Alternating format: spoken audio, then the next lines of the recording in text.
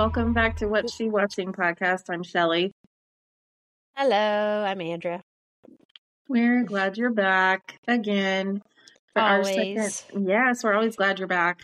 This is our second episode of Oscars, Oscar Yes. Best Picture nominees. Yep. Not necessarily from this past year, just of all time. Yes. And there's so many to choose from. There's so many to choose from. We kind of discussed this last week, but our criteria is if it has been nominated for a Best Picture, it's on the list. So it's on the list. We've got two amazing ones for you this year. I mean, this week. Think so. Yes, and I think it's interesting. We did a movie from 93 and a movie from 92 94. and 93 and 94. 93 yes, and 94. Mm-hmm. Yes, both very dramatic. Yes. Movies. Yes. Pretty dark. You know, you might want to watch something happy afterward, but oh my God, these movies are fabulous. They are. So Shelley, which one are you discussing today? I'm going to discuss the classic Shawshank Redemption. It's a classic. And I'll talk about it a little bit more. It was not that popular when it came out, but it's crazy. I dare you to try to find somebody who does not love this movie. It's one of the best. Yeah. My favorite Morgan Freeman movie of all time. Oh, yeah. If you don't like this movie, and people, I think there's like a category of film people that are like a little too elite and snobbish sometimes, and they're just like, so I've read some stuff about both of these films that we're discussing. And like we were just talking about Forrest Gump and how people don't like that movie now. Anyway, my whole point is if you don't like Shawshank Redemption, then I just really think that you just need to reevaluate some things in your life. That's what I think. I mean, if you don't like it, I get just it. Kidding. It's just dark. kidding. It's Stephen King. Yes. But it is so good. It's a redemption story, and it's really a story about how you keep your values under the most keeping hope under the most insane and like dark circumstances, and it's just phenomenal. Like I just love the story, and then the way it was put to film is just absolutely perfect. I think. I agree. What movie are you doing? I'm totally joking about my comments about not liking it. Everything is subjective, right? All art is subjective. Yes. Yeah. Anyway, I am joke around. Yes, I am doing the 1993 Jane Campion classic, The Piano. The Piano. Not to be mistaken for like The Pianist. That can be easily said wrong in a very funny manner, or not to be mistaken for The Piano Teacher or anything. It's just The Piano starring Holly Hunter, Anna Paquin, Sam Neill, and Harvey Keitel. It's a fabulous cast. Beautiful movie. The cinematography is just unbelievable, and the wardrobe, the costumes. I can't. It's just absolutely gorgeous. It is a gorgeous movie. It's an odd movie, and it's weird. I think it's supposed to be weird, and it's supposed to be unsettling. It's supposed to have that feeling to it. I think it's like a gothic romance, a little bit. Very gothic, yeah. Yes. It feels like it was a work of, literary fiction, but it's not. It's an original screenplay from Jane Campion, and she directed it. But and we'll discuss it more, but it's a underrated gem, I feel like, and I think it's one of my favorite dramas. Like, it's a great period piece, and little baby Anna Paquin is just phenomenal. My gosh. Phenomenal. was so good. She's so cute, but so expressive and such a great little actress. Mm-hmm. Again, we'll get into like the Oscar trivia for it, but she was the second youngest winner for she won supporting actress. Anyway, second youngest behind Amazing. Tatum O'Neal. Yes. Anyway, we'll get into all of that here in just in a little bit. Shelley, what have you been watching this past week? Well, it's been kind of a hectic week, so I haven't gotten around to watching too much, but I have watched some episodes of season 4 of Fargo because I want to get caught up on season 5. Yes. And season 4 it's dark. It's dark. It's got Chris Rock. It's got some other actors, but he's the main actor in that one, and it's really an interesting kind of like two rival gangs and I don't even know what city it is, but it's in the 1950s. Okay. It's around the start of the civil rights era. You've got an Italian family and you've got a black, family, both crime families trying to battle it out for control of this area and just the lengths that these people go to. And then you have this wacky nurse on the side who's just crazy. Yes. It's a really interesting story, and I love it. I can't wait to see how it ends. Cool. There's just a lot of nuance to it, but it's very. Coen Brothers didn't write this, but they definitely have a hand in it, and it has that feel to it. Yeah. Well, speaking of Fargo, we finished season 2. I'm not sure if we had finished it last week when we talked about it, but we finished it. I think maybe we had. Anyway, season 2 is incredible. It ended just perfect. Season 3, we just started season 3, episode 1 last night. So we've got Ewan McGregor playing the two characters. Carrie Coon is in it. Oh my gosh, I just went blank. I love her. She's playing Ewan McGregor's girlfriend. I love Carrie Coon. I love Carrie Coon. Andrea, why did I just forget her name? Hold on. Cast season 3 as I am Googling this. Well, I only remember Chris Rock of mine. I can't remember anybody else. Like, I was talking, of course, talking about the show with someone and just spouted her name like it was nothing. Like I knew what I was talking about. And then we get to the pod and I'm like, can't remember her name. That's how it goes. When you need it, it's not there. It's not there. And of course, there's so many casts in seasons and they all come up and I'm not quickly going to find it, but I will think of it and people that know are screaming her name. She was in Birds of Prey. I love her. She, I think, is with Ewan McGregor in real life. I think they are a couple. Okay. Winstead. Mary. Oh, God. Here we go. What a great start. Ewan McGregor. Are you Googling it, Shelley? I'm IMDb'ing it. Okay. So I Mary Elizabeth Winstead, is that? Yeah. I think that's Mary Elizabeth Winstead. Yes. Anyway, she's in it. Woo. Way to go through all that. Yes. Yes. So she's in this 3rd season. First season, the first episode was great. I've also read that people maybe didn't like the 3rd and 4th season, but I'm in, we're in it. I'm in Fargo mode, so I have enjoyed everything that we have watched thus far. So, Shelley, did you watch True Detective? Of course, I watched True Detective. The penultimate episode. My God. I don't know how. There's only 6 episodes. I don't know how they're going to wrap it up in one episode. My jaw was on the floor through half the thing. I was just not prepared for everything that happened.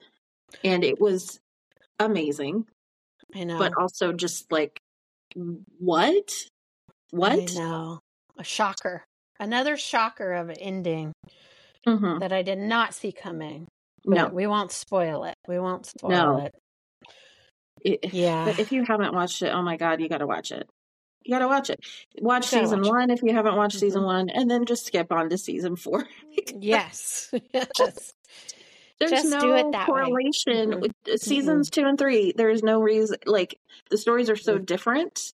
There's no looping back to season 1 in those 2 seasons. So there's, and I'm not saying that season 3 was bad. It wasn't. It was a good season, but it's not like this season. This season is intense. And oh my God, it's good. It's straight out of a horror movie, honestly. It is. Yeah, it is. It has all the elements to a horror story, but also a cool, dark, twisted detective story, all combined into one. I think I read that it has HBO. I think they released that it's got pretty high viewership numbers for them this year. Yeah. So that's good. I don't doubt it. Yeah. I don't doubt it because it's phenomenal. I think it's just great. I think people like watching Jodie Foster, and I think that's another reason why it's so popular is they want to watch Jodie Foster. Good. She's so good, and she's not, like I've said this before, but she's not a likable character in this show. She's not. You just do not like her because she's such a bitch, but she's great. She's great because her character is, she's just a fabulous, fabulous actress. She is. Shelley, we watched a movie that I've been dying to watch finally. We broke down and just bought the movie. It's called Eileen. And this is Thomasin McKenzie and Anne Hathaway starring in kind of a dark sapphic thriller that takes a turn and takes a twist. But I loved it. I loved every second of it. Okay. Eileen. I'm not we just digitally bought it. I'm thinking it might show up. Where did I think it's going to show up? I think it might show up on Hulu eventually. But anyway, I hope so. Well, I'll keep my eyes peeled. I like dark thrillers. You would like this. It's a very nice twist. It takes a dark turn, and it's just, it's crazy. I'm down for it. I'm here for it. Anne Hathaway in this movie is so freaking, pardon me, but she's just sexy in this movie. She's has blonde hair. She's got blonde hair. She's playing like this psychologist in a men's mental institution back in like the 50s. She's so good. I love Anne Hathaway. I love her. I love her. No, she's great. I'll have to check that one out because that sounds right up my alley. Yes. It's like, whoa, jaw on the floor when the twist comes. Right? Holy cow. I didn't see that coming. It's great. So highly recommend Eileen. I'm very happy we finally got to watch it. That's been on my radar for a very long time. Very.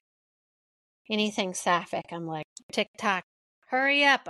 I need to watch it. I need to. Yes. Yeah. Anyway, that's it. That's Shelley, a lot.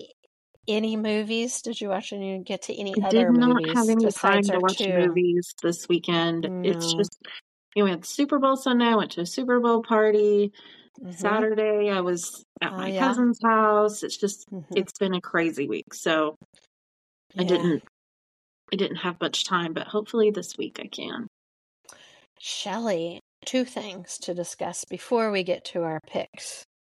Number 1 is Happy Galentine's Day. It is officially Galentine's Day. What's Galentine's Day? The best day of the year. Day for you. Yes. To quote Leslie Knope from one of the best TV shows of all time, Parks and Recreation. If y'all did not know, that's where Galentine's Day comes from. I wish we could do a Parks and Rec like deep dive or something. We gotta figure out how to do TV shows. We do. We gotta figure it out. We will. We've discussed it. We've discussed it a lot, and just how to break down TV and discussing it.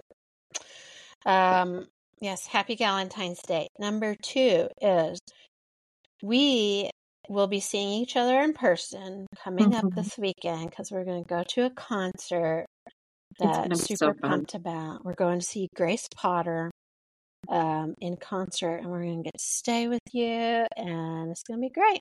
We're going to have a party. It's going to be a blast. Have a party. We're going to have a party with the puppies.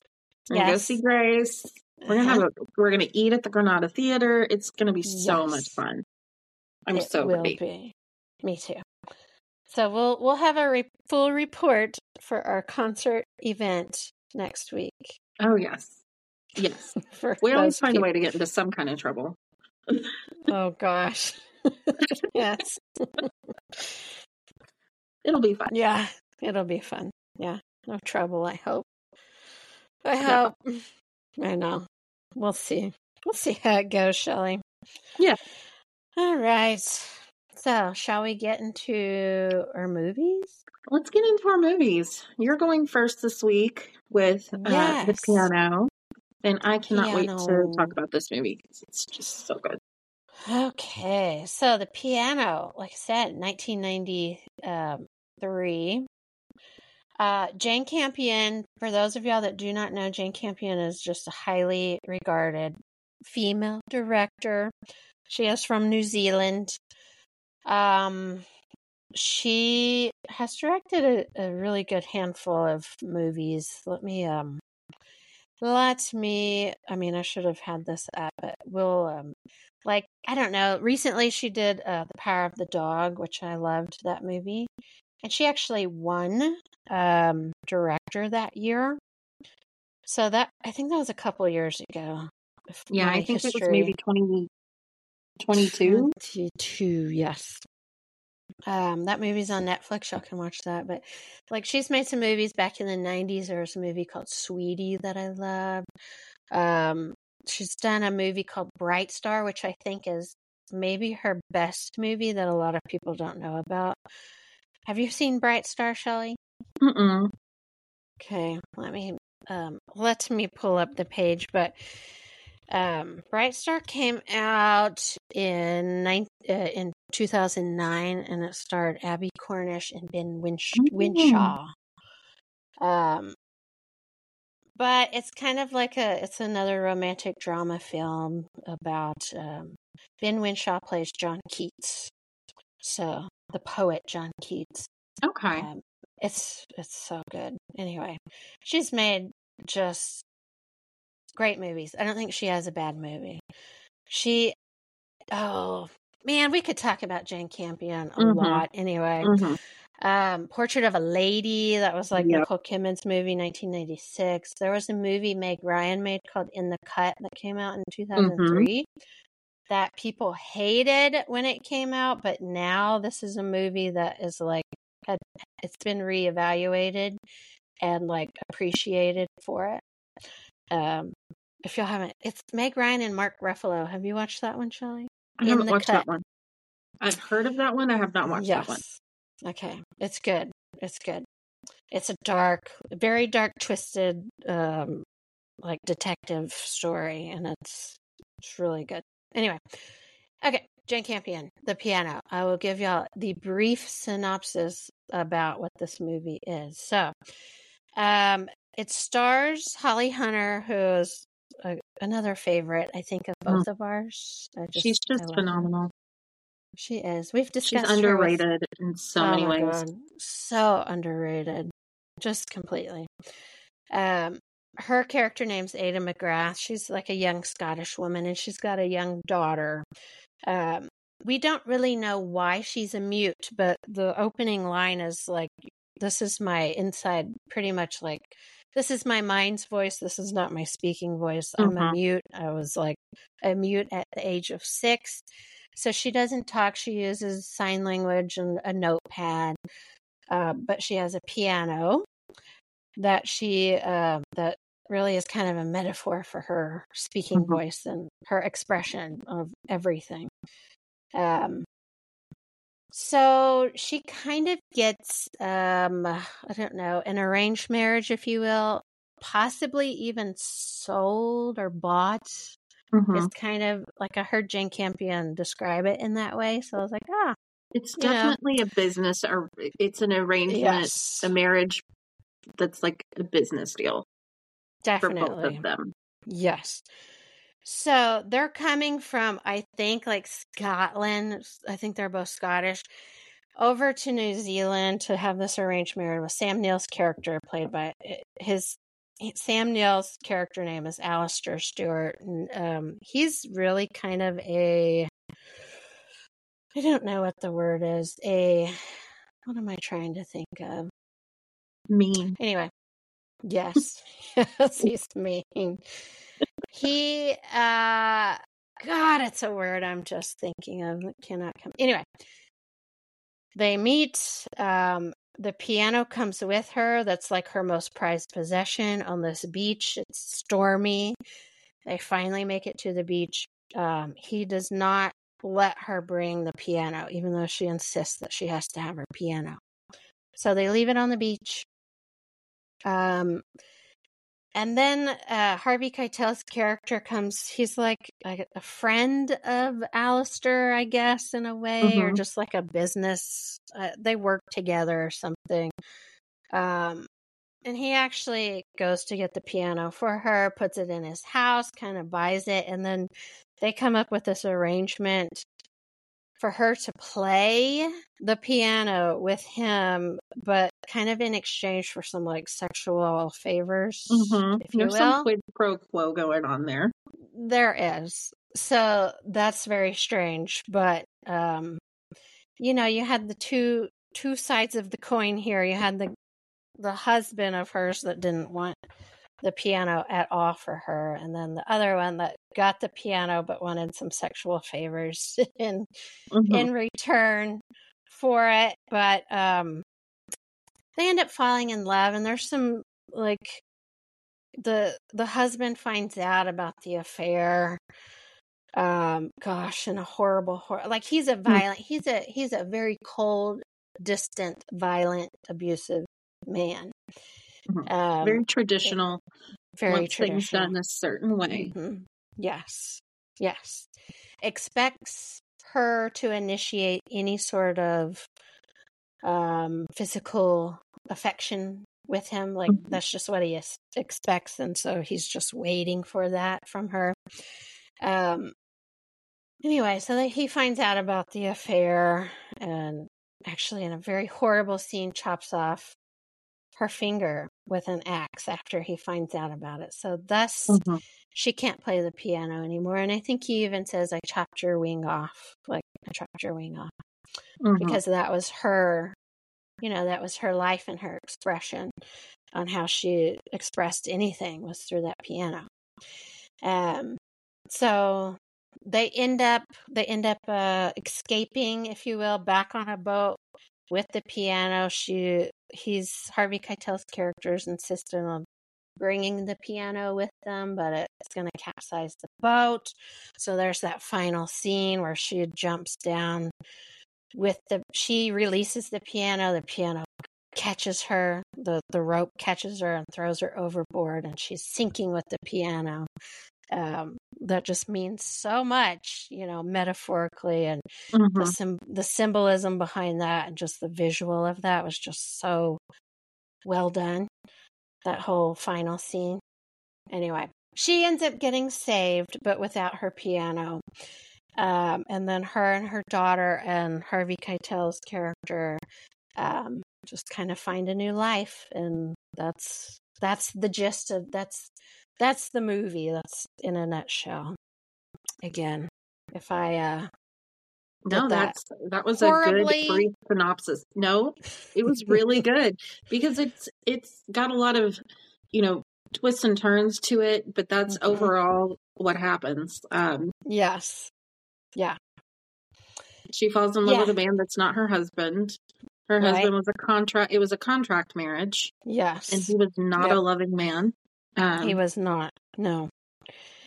No, Harvey Keitel's character's named Baines. That's his name, George Baines. I keep saying that wrong, but yes. So it's very interesting. This whole the whole storyline of this movie. It's just fascinating. Like I said earlier, it came from Jane Campion's head. But when you watch this movie, it feels like this is like a classic novel, I think. Like it could have been taken from something that has been around for 100 years. You know what I mean? Did you get that feeling? It's very similar to something that Jane Austen would have written, or one of the Bronte sisters. Yes. It has that vibe. Totally. So a couple little fun facts about it is Holly Hunter plays the piano in the movie, and she played the piano. Like, she knew how to play the piano before filming this movie, so she learned all the works, all the score, all that stuff. She went into a studio and recorded it. And so in the movie, she's playing the piano, but that's her playing, which I just did not know that she was like a classically trained pianist. In all the interviews, she talked about how awful her form, like she was always very self-conscious because she never learned how to play with good form. She just learned how to play. So she didn't have the classical, pianist form, which Jane Campion, which I think Jane Campion actually loved. And I think she thought that was something positive that just spoke to the character. So she had to learn, she learned the score, she played all of it, and then she also had to learn a Scottish form of sign language, which she had to learn from scratch. Just a very specific Scottish alphabet sign language because they are Scottish. So she signs in the movie. She does not speak one line in this movie, only the voiceover at the beginning, and at the end is like her voice in the movie. So she's completely silent. Anna Paquin speaks a lot for her. Anna Paquin speaks a lot, and she's just a little spitfire. I love her in this movie. And she gets herself into some trouble too. Well, she is the one that kind of made the affair told. Anyway, there's a part in the movie where Holly Hunter's character writes on a key from the piano that basically tells Baines that you have my whole heart, and she wants her daughter to go give that to Baines. Instead, her daughter goes and gives it to the husband. Wasn't she upset that she didn't get something? I don't remember how that played out, but yes, they got into I remember they got into a pretty big argument. I forget what all led to that. It was pretty childish, but it was. She didn't realize the ramifications of her actions in doing that. No, she didn't. And I think it showed pretty well that she regretted that decision pretty quickly, especially after her abusive husband gets her out in the mud, which, by the way, that whole sequence was shot so beautifully and so wonderful. Gorgeous. Her big in the hoop skirt in the dirt. Yes, falling in the dirt with the finger chopped off. Anyway, just incredible cinematography.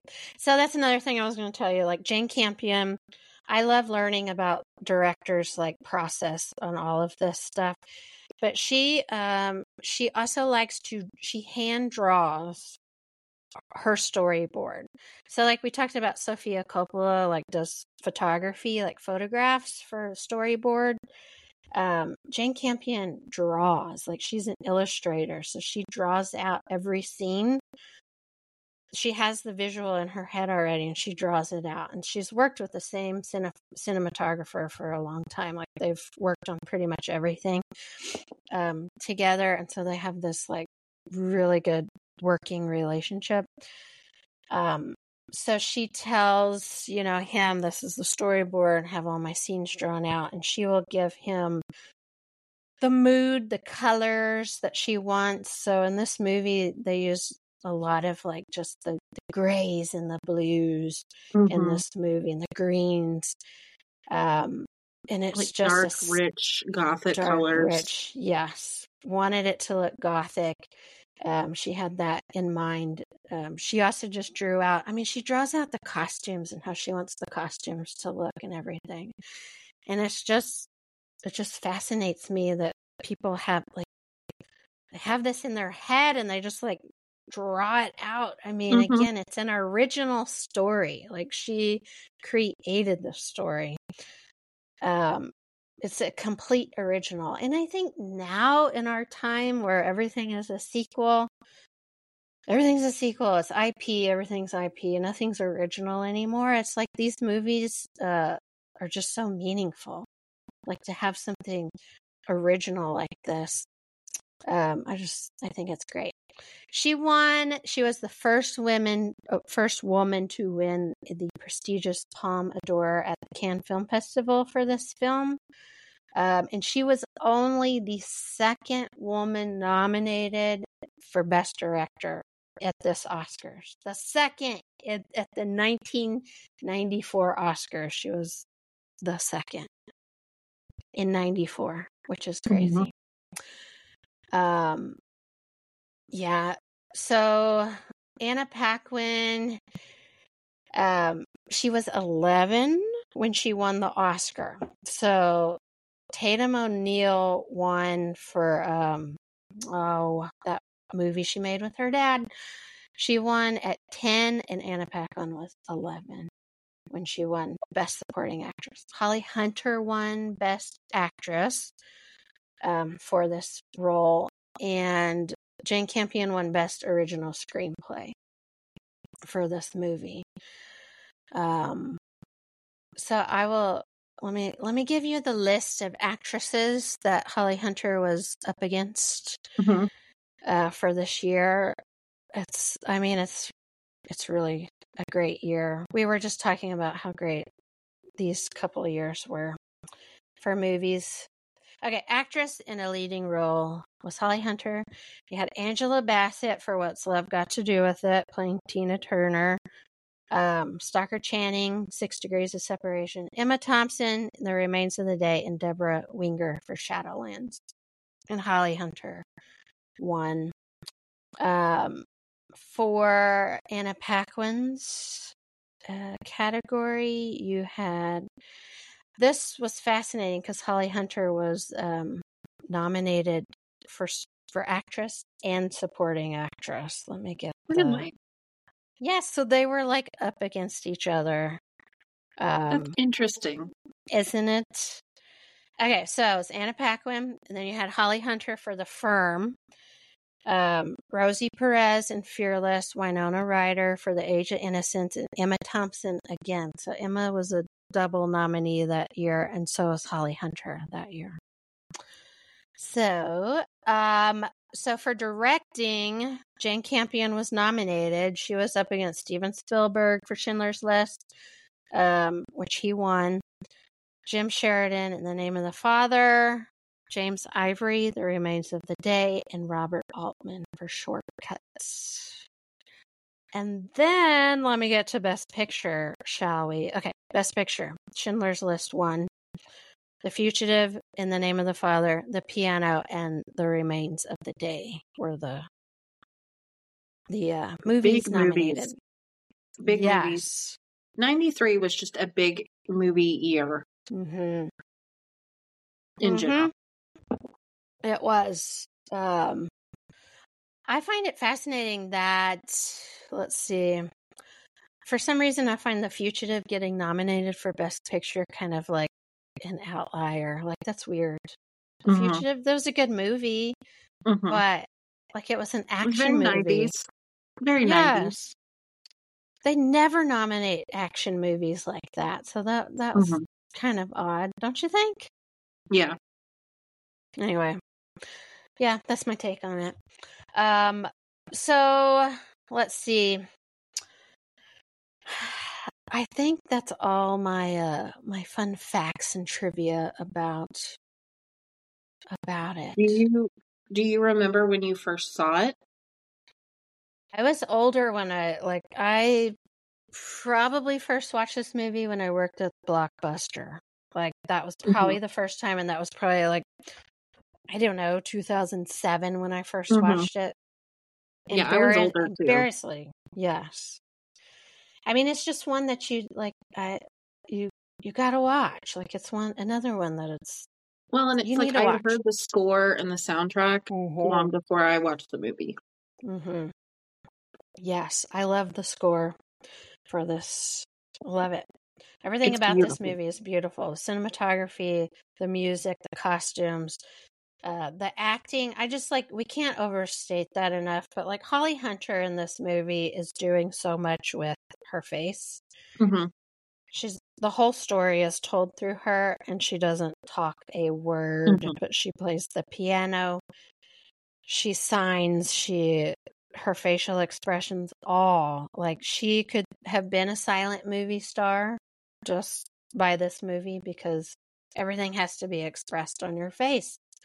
She emotes very well. She does. And I read like a 30-year review on it, and so many actresses of our day, like Maggie Gyllenhaal and Anne Hathaway, and like ladies that we love to talk about, they all reference the piano as being like a huge influence for them to get into acting. And like Holly Hunter in this movie was like a huge influence for them, that she really inspired a new generation to get into acting, and they all kind of aspired to be Holly Hunter in this movie. She's another one that is just so versatile. She can do super dramatic roles like this one. She can be hilarious and like Raising Arizona. She's just great. Underrated. What's I mean, I don't understand why. Anyway, it kind of like makes me mad that somebody like her, she's older now. She's not old. She's older. But it's just like she needs to be working. Maybe she doesn't want to be working. I don't know. Maybe she wants out of the spotlight, but I would love to see her come back and do something extraordinary sometime soon. I'd love it just to see her. Did you watch Top of the Lake, or did you hear about that show? I have not. That was that. Okay, that was another Jane Campion show that she did like a mini series a few years back. It starred Elizabeth Moss. Holly Hunter was in it. It took place in New Zealand. Also a very dark, gringy murder detective show. So I don't know where that's. New Zealand is such a beautiful backdrop for any film. Yeah. And the way this movie shot there's so much emphasis on the landscape, because it's like early settlement days. It looks like, I mean, I know they have, a lot of the native, like Maori people on the island. You can tell they're just starting to colonize it. And that comes into play because and I feel like that helps you feel the helplessness of her character, because she doesn't have anywhere to go. No, she's got her daughter, she's got her lover, and then she's got her mean husband. So she's got this movie is very much about like a woman's voice and choice, and the piano symbolizes her actual expression of her voice, and that just means everything to her. And so this movie really is like it's I don't know. I've also read a lot of people say that it just has the wrong ending. Like some people thought maybe she should have not lost her piano, and maybe she would have just found a new life with her piano and her daughter, instead of going with the very controversial Baines character. I don't know. I think the ending is perfect, actually. I love the ending. I like that they found a new life together, that she had hope. I do too. She was able to find what she wanted, you know. Yeah. Yeah. And the piano at that point to her symbolized the abuse that she had just suffered, and she lost her finger through abuse. Through that, that was a memory that that piano now is forever just kind of tainted and almost, took her. It almost like all of it just, it silenced her literally. Right. And so she didn't want that memory, I don't think. And so just that ending shot with her going overboard with it, tied to it, and then setting herself free. Very symbolic. Very symbolic. What did you identify with any characters in this movie? That's a tough one. I do think this movie has a very universal message about womanhood and women in general. I think all of Jane Campion's stuff, she is very, very purposeful in that message. And I've watched a lot of interviews with her, how she wants women front and center because she grew up not having women front and center and women's stories, and how she likes bad women. She likes women that are rebellious. She likes women that have their own voice.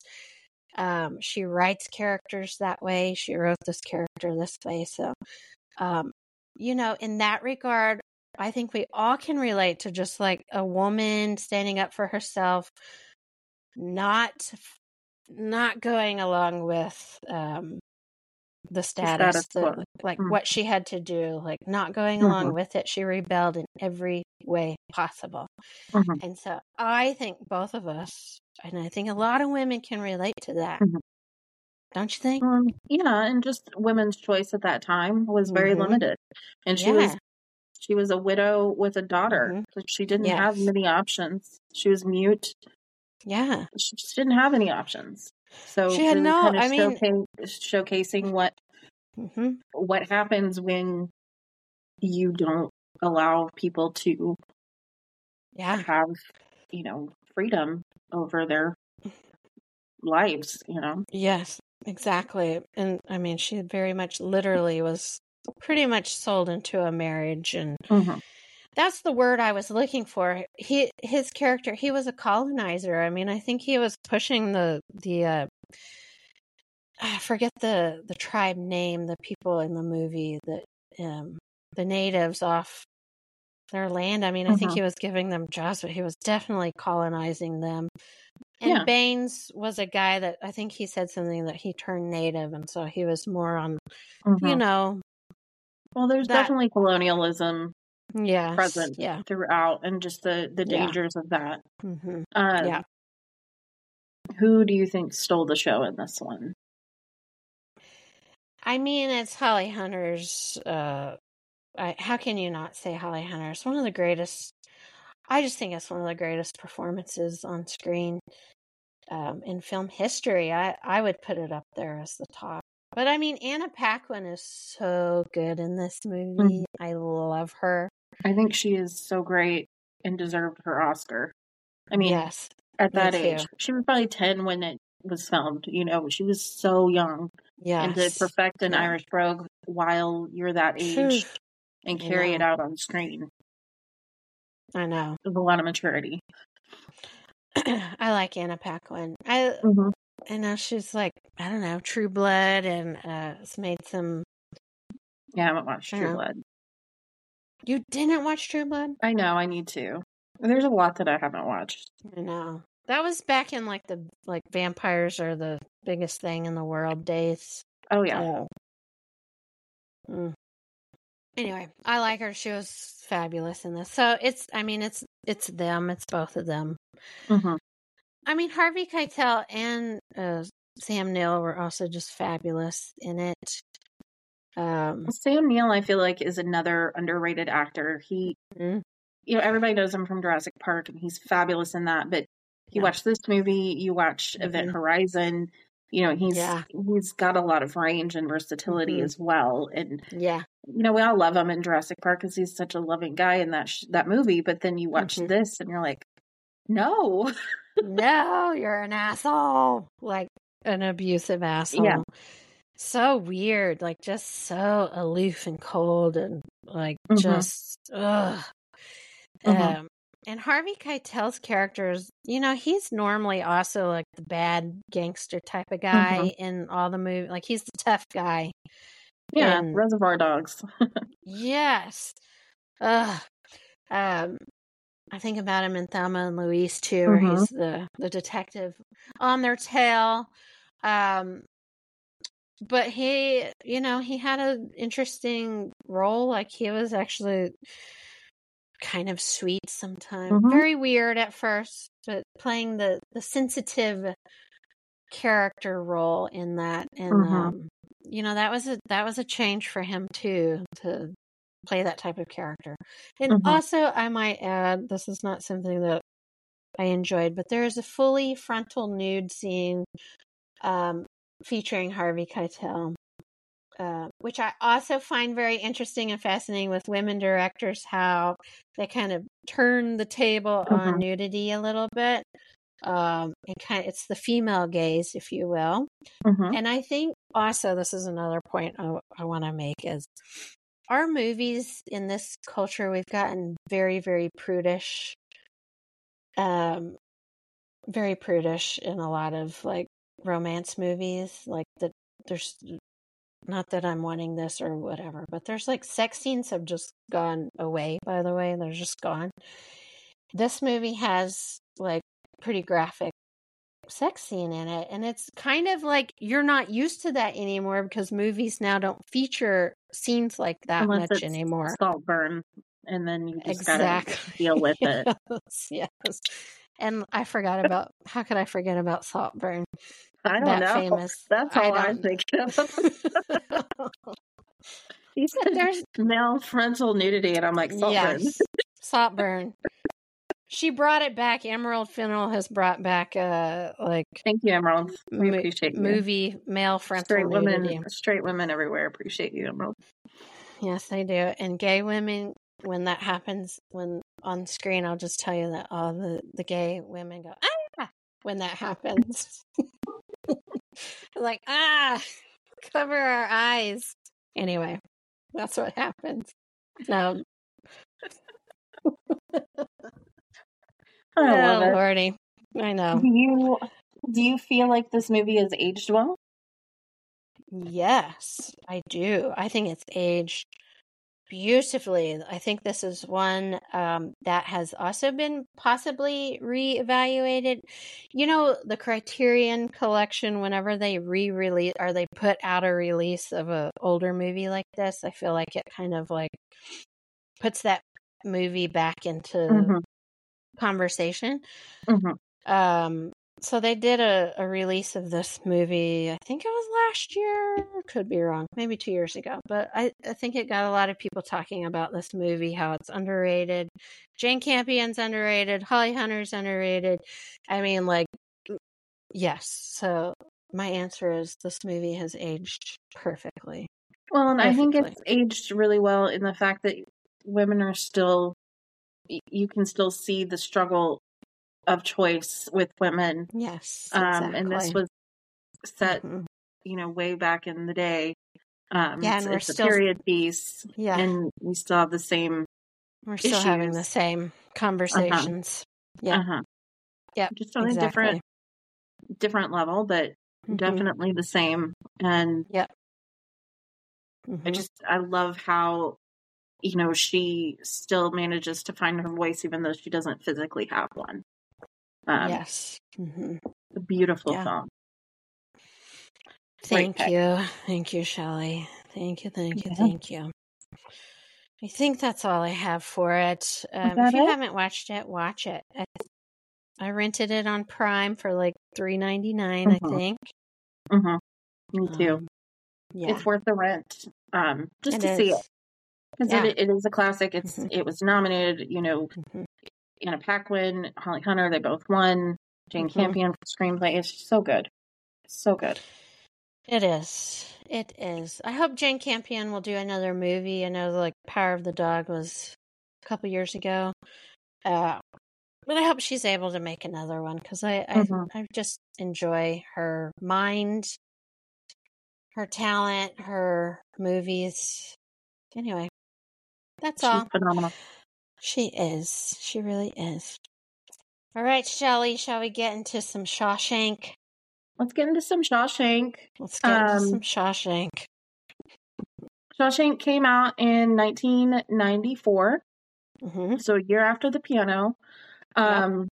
This movie, and a lot of people don't know this, is based off of, well, you may know, but this was based off of a short story by Stephen King called Rita Hayworth and the Shawshank Redemption. It was in one of his short story books. I am a huge Stephen King fan. I love his work. His short stories are great. If you haven't read them, I highly encourage you to read some of his short stories, and you'll be surprised at some of the ones that are major motion pictures based off of these short stories. This one was done by Frank Darabont, and Frank Darabont is a huge Stephen King fan as well. And, you know, Stephen King, his first movie that came out was Carrie in 1970s. After Carrie, we had, of course, The Shining, which Stephen King was not a fan of. Not a fan. He and Stanley Kubrick did not get along at all.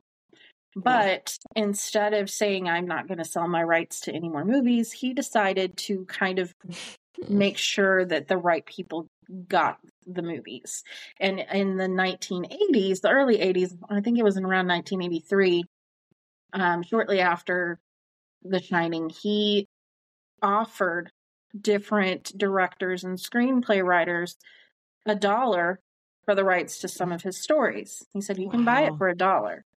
So Frank Darabont got together with Stephen King, and he bought a different movie or a different piece from him called The Woman in the Room. And it was a short movie. It was in 1984, and Stephen King loved the way he did that. In 1994, around the same time as Shawshank came out, he also released the Night Shift Collection, which is the book of short stories that Stephen King wrote Rita Hayworth and the Shawshank Redemption.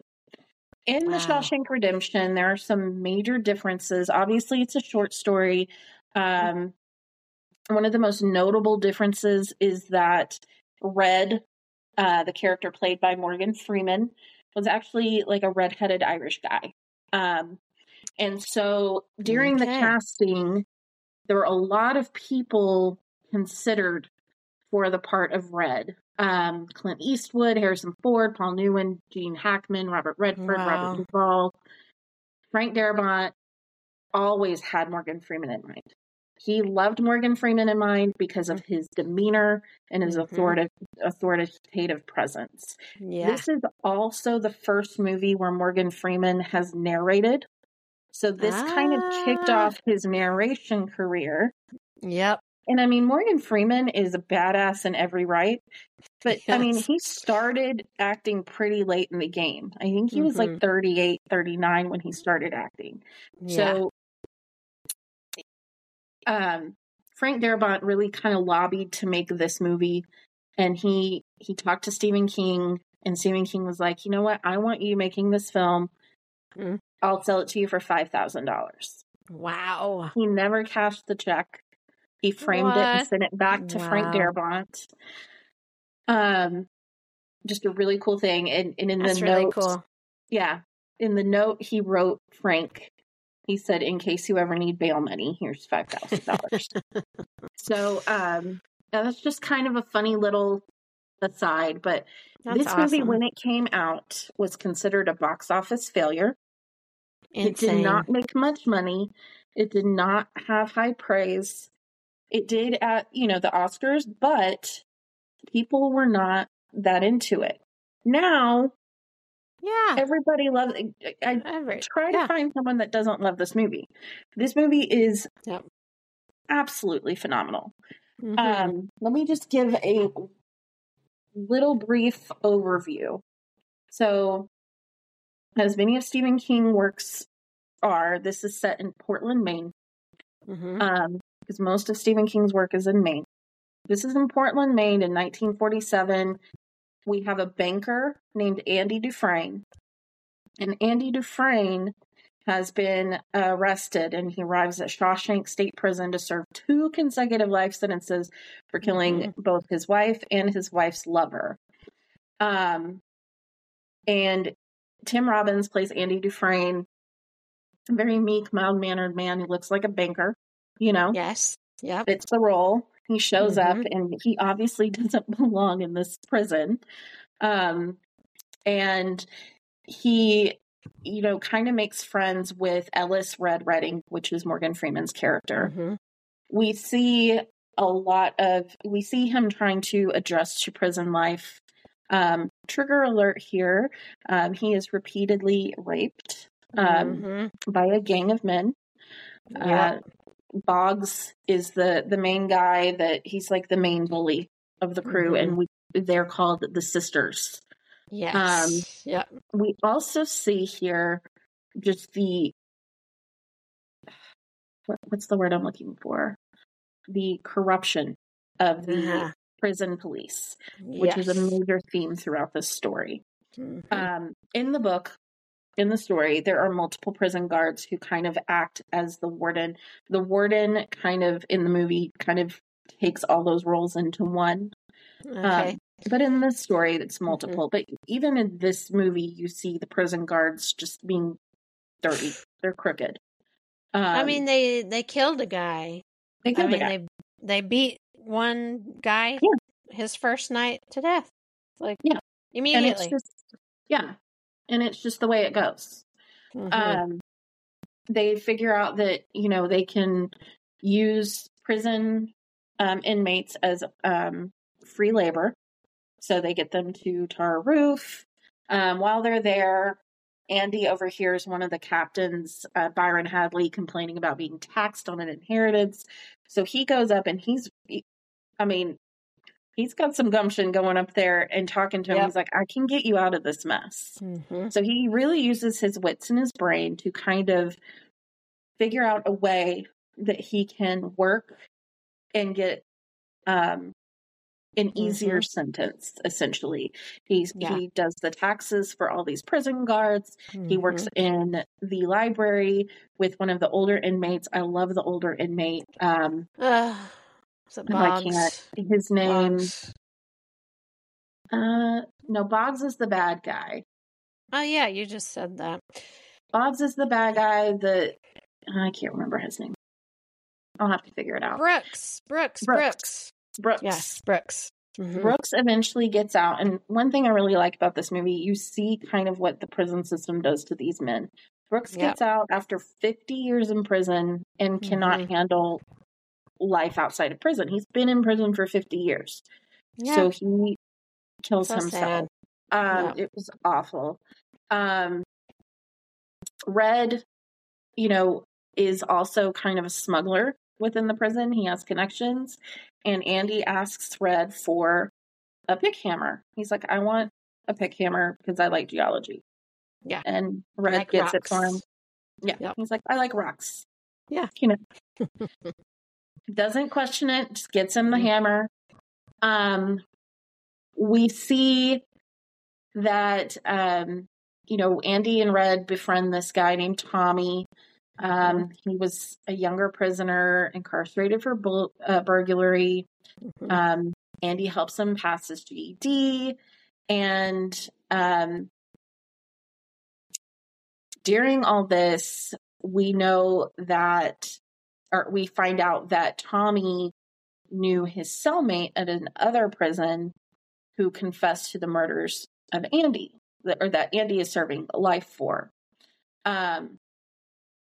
So Andy brings the information to the warden. The warden is crooked. He doesn't want to listen to it. So Andy kind of brings up the fact that he's kind of doing some light money laundering for the prison officials. That's part of his scheme.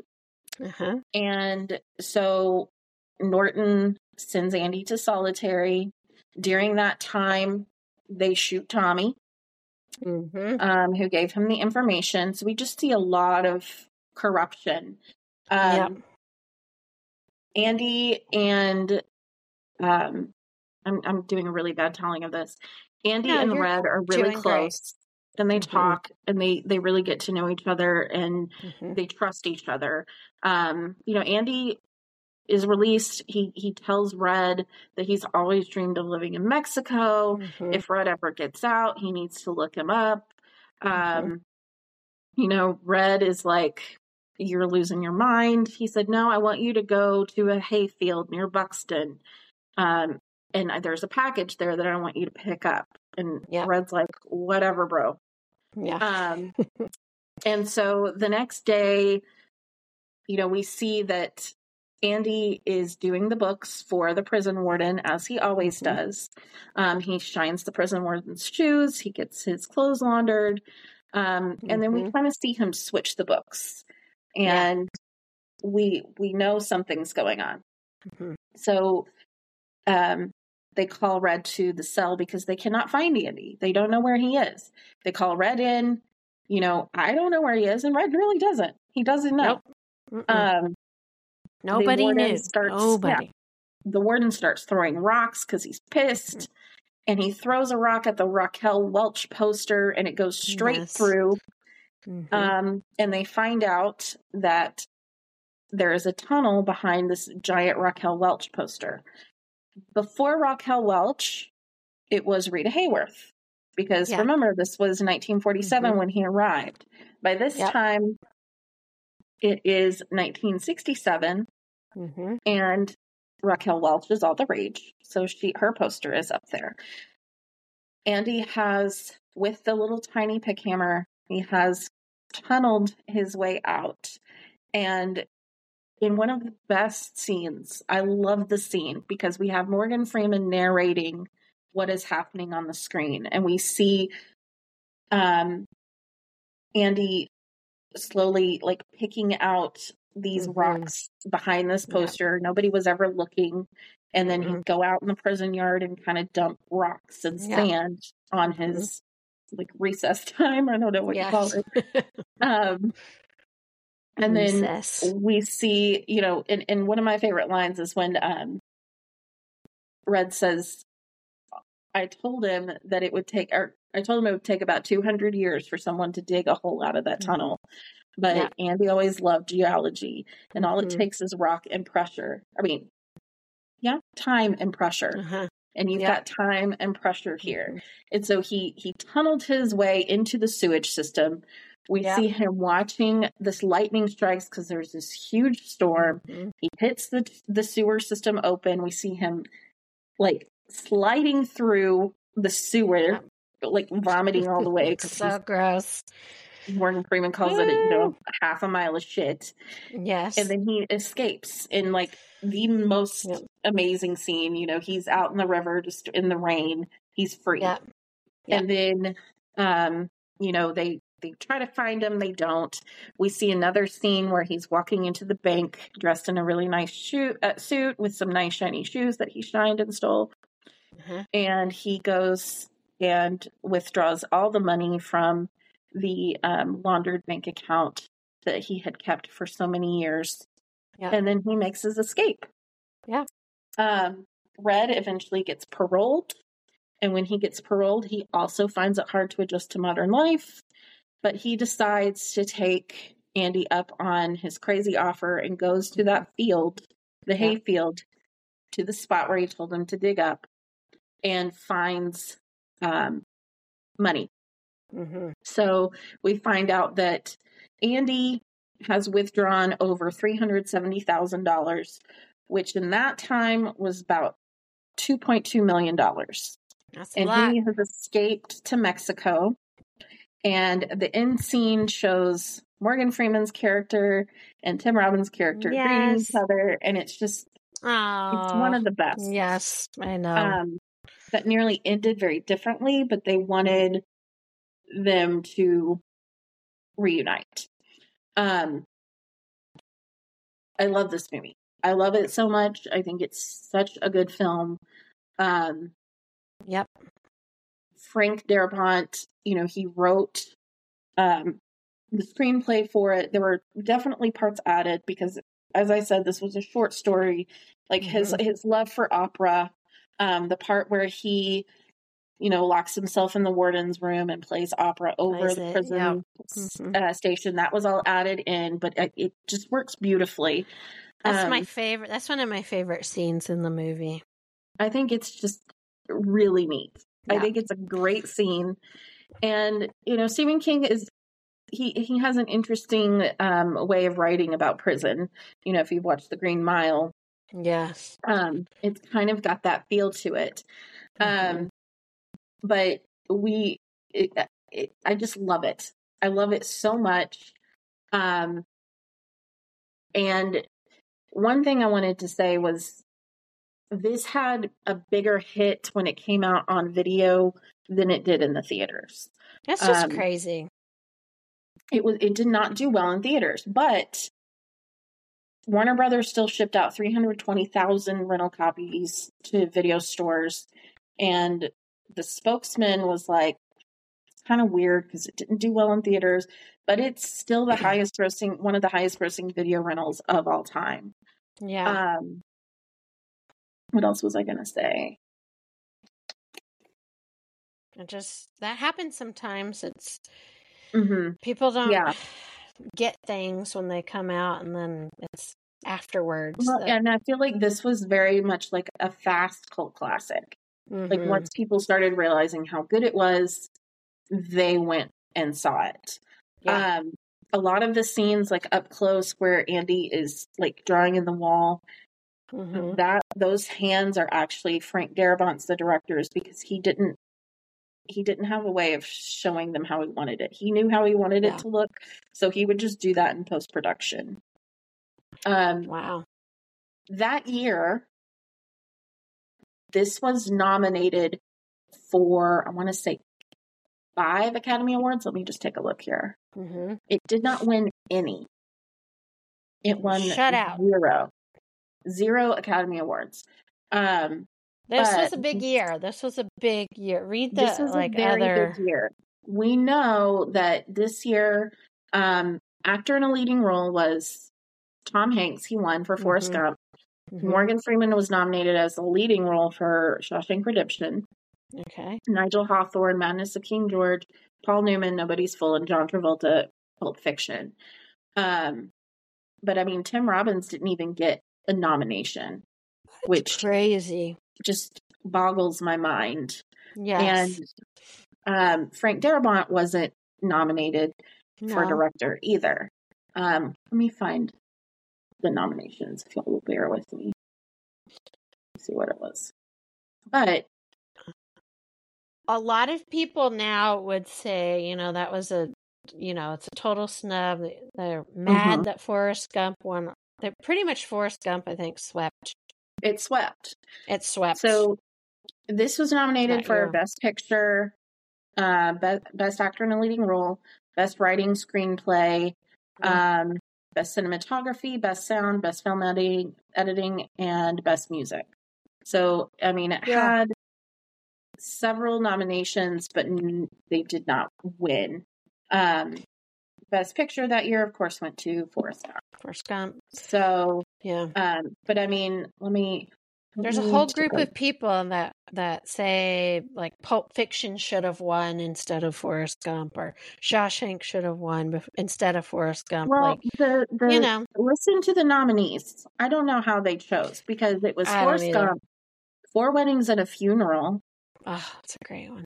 Pulp Fiction, Quiz Show, and The Shawshank Redemption. Like those are phenomenal movies. How do you choose? It is. I know.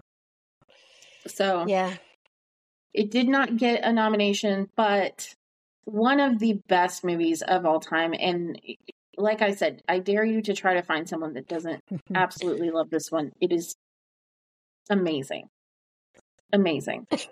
This movie has grown with time too. I think it's appreciated now for the greatness of it, and I think it's almost on every list of just like the greatest movies of all time. And I think it's got really great lines in this movie too, like very iconic. What is it? You get busy living, or you get busy dying. I love the I Morgan guess when it comes down to a simple choice, get busy living or get busy dying. Get busy dying. Yes. I love that line. I like the line where he's talking about nobody had any idea what those two Italian ladies were singing about, but it was like the most beautiful sound anybody had ever heard or something like. I love that too. When I love the one that he writes in the letter to Red, he says, "Remember, Red, hope is a good thing, maybe the best of things, and no good thing ever dies." Ah, so good. I know. Oh, I have no idea to this day what those two Italian ladies were singing about. Truth is, I don't want to know. Some things are best left unsaid. Yes, I like to think they were singing about something so beautiful it can't be expressed in words, and it makes your heart ache because of it. I tell you, those voices soared higher and farther than anyone in a gray place dares to dream. It was like some beautiful bird flapped in our drab little cage and made those walls dissolve away. And for the briefest of moments, every last man in Shawshank felt free. Oh, awesome. It's just, gives the you lines chills. in this movie are so poetic and metaphoric and just, like my favorite one here, I know I briefly mentioned it. He said, Andy Dufresne, who crawled through a river of shit and came out clean on the other side. Like, yes. Amazing. You know, I always love, I like prison stuff too. Like, I love the whole conversation and the whole, just like who really is the bad people. It's not, it's not the people that are in there. And I also love that line too that he has where he's like, isn't it funny? I didn't do anything outside of this. I learned to be a crook when I got inside these walls or something like that. Like that's when I learned how to be a crook, was inside prison. So I just like that conversation. I think it's interesting. Like I loved The Green Mile, and I loved Orange. I loved Orange is the New Black, the show on Netflix. That also like had a lot of similar themes of like really portraying the struggle it is for people when they get out. And it's like, did prison really do any like rehab anybody? That whole conversation.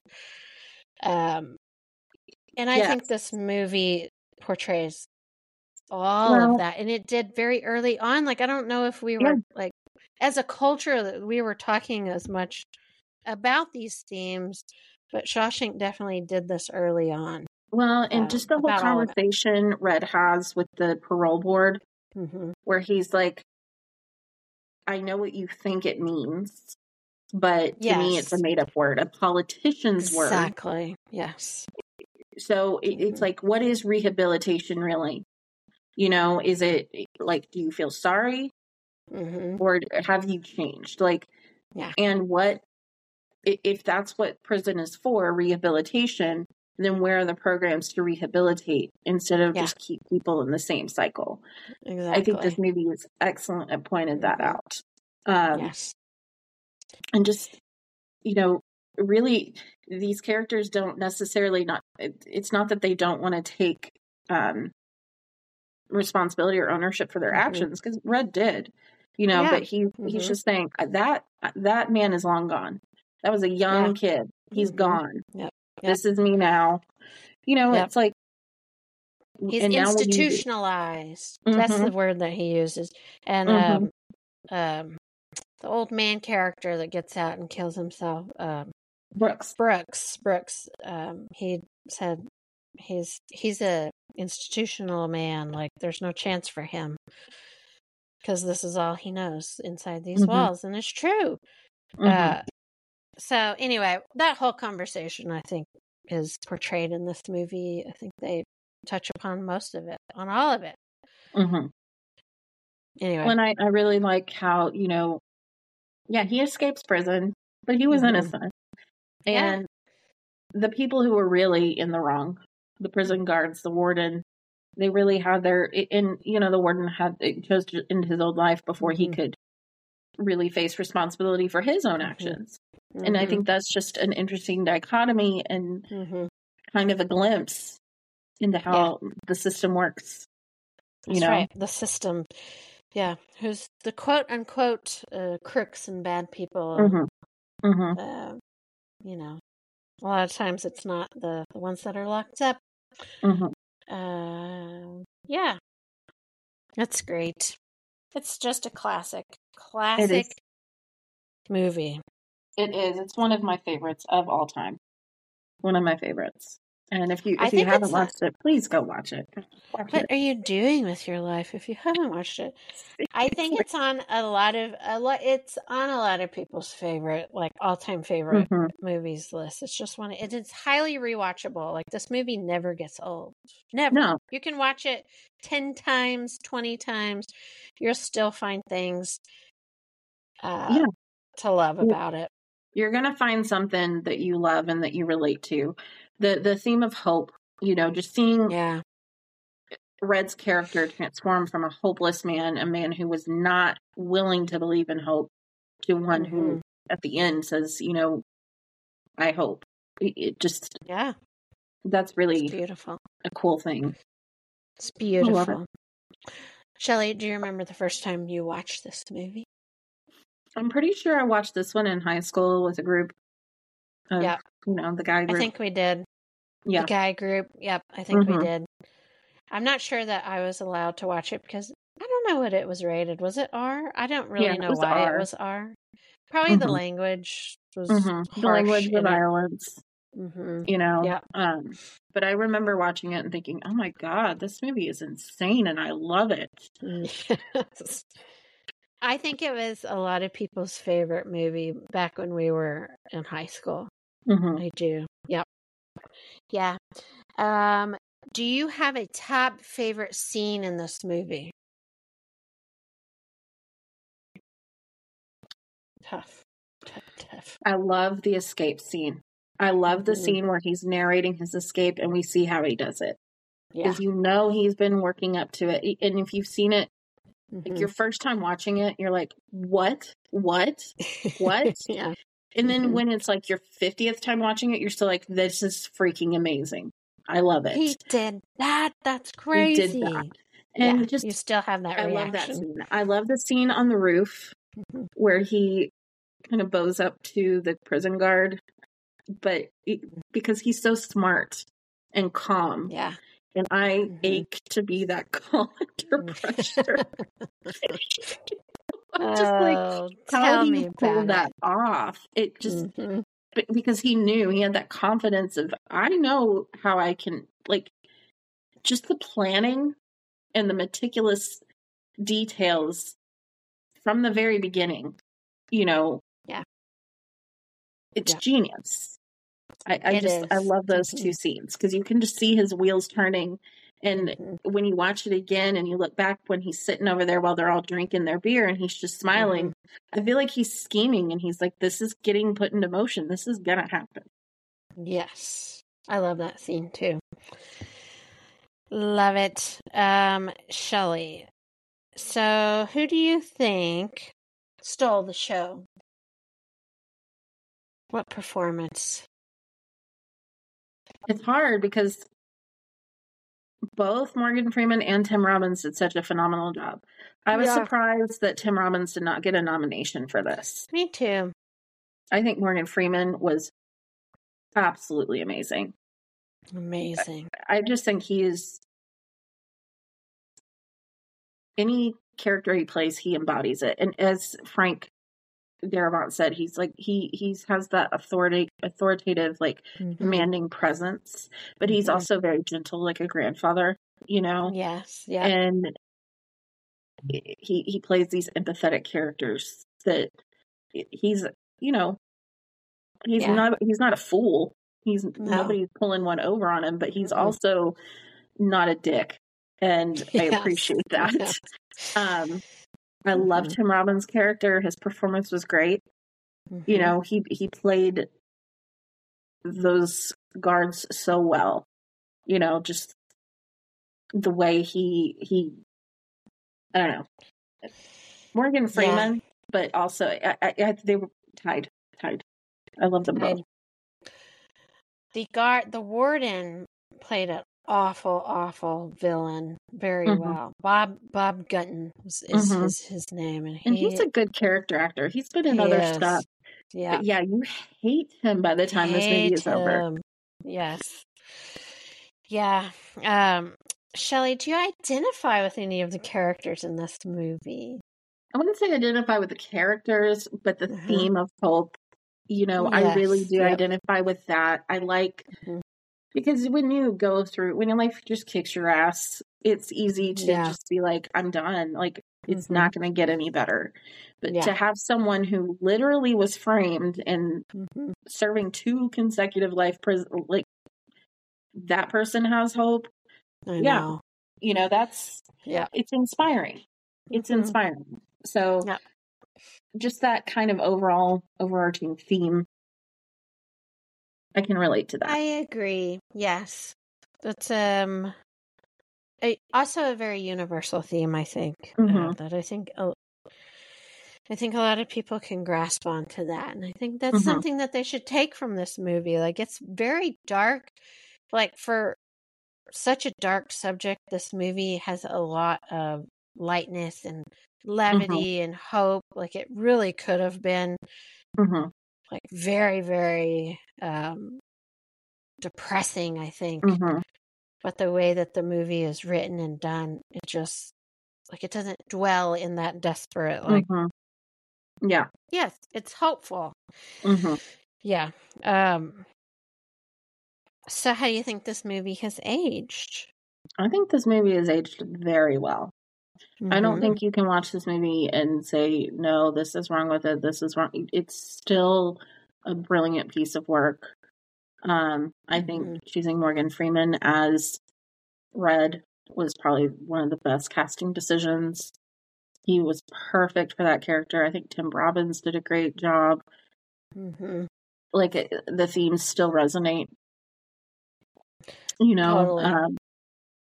I don't see anything in this that's controversial or offensive. I think it's aged very well and has gotten more popular with age. And people appreciate it more now. Yeah. And like we were talking about with the piano and like women's rights and stuff, and that conversation that we're still having now, I think in many ways we're still having like the prison reform conversation. Still in our culture today, that whole conversation about privatization of prisons, you know, just yes, I think it's a very relevant conversation, and I think it's excellently portrayed in this movie. I think so too, especially like a period piece too. Like you're still back in time, and you're still like dealing with these issues. The same things. You're seeing the same, same stuff. Yeah. So, I mean, Shelley, this is just the best. It's a great classic, up there, top of the list movie, and so I again thoroughly enjoyed rewatching this movie. Me too. I enjoyed rewatching The Piano. I mean, these were really good ones. Too. Really good. Back to back to 90s classics. Yeah. Really cool. Really cool. Well, Andra, let's see. Yes. Do you know what you're doing next week, or do you want me to say mine first? You can say yours. I think I have decided. I do. I think I have. Yeah. But go for yours first. Mine is more recent. Well, I'd say more recent. It's 2007. Okay. Daniel Day-Lewis. There Will Be Blood. Okay. All right. That's a great one. Shelley, I don't know if I can admit this or not on this podcast, but I'm going to go ahead and admit to everyone out there And you can slap my hand for this confession right here. And I know it's one of the best movies of all time in recent years. I've never seen There Will Be Blood. You're in for a treat. Now, this is another... Slap my hand. No, because it's not for everyone. This is also another movie based off a book by Upton Sinclair.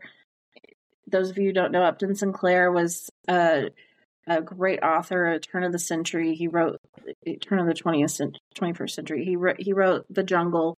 He often wrote about, oppressive society and government.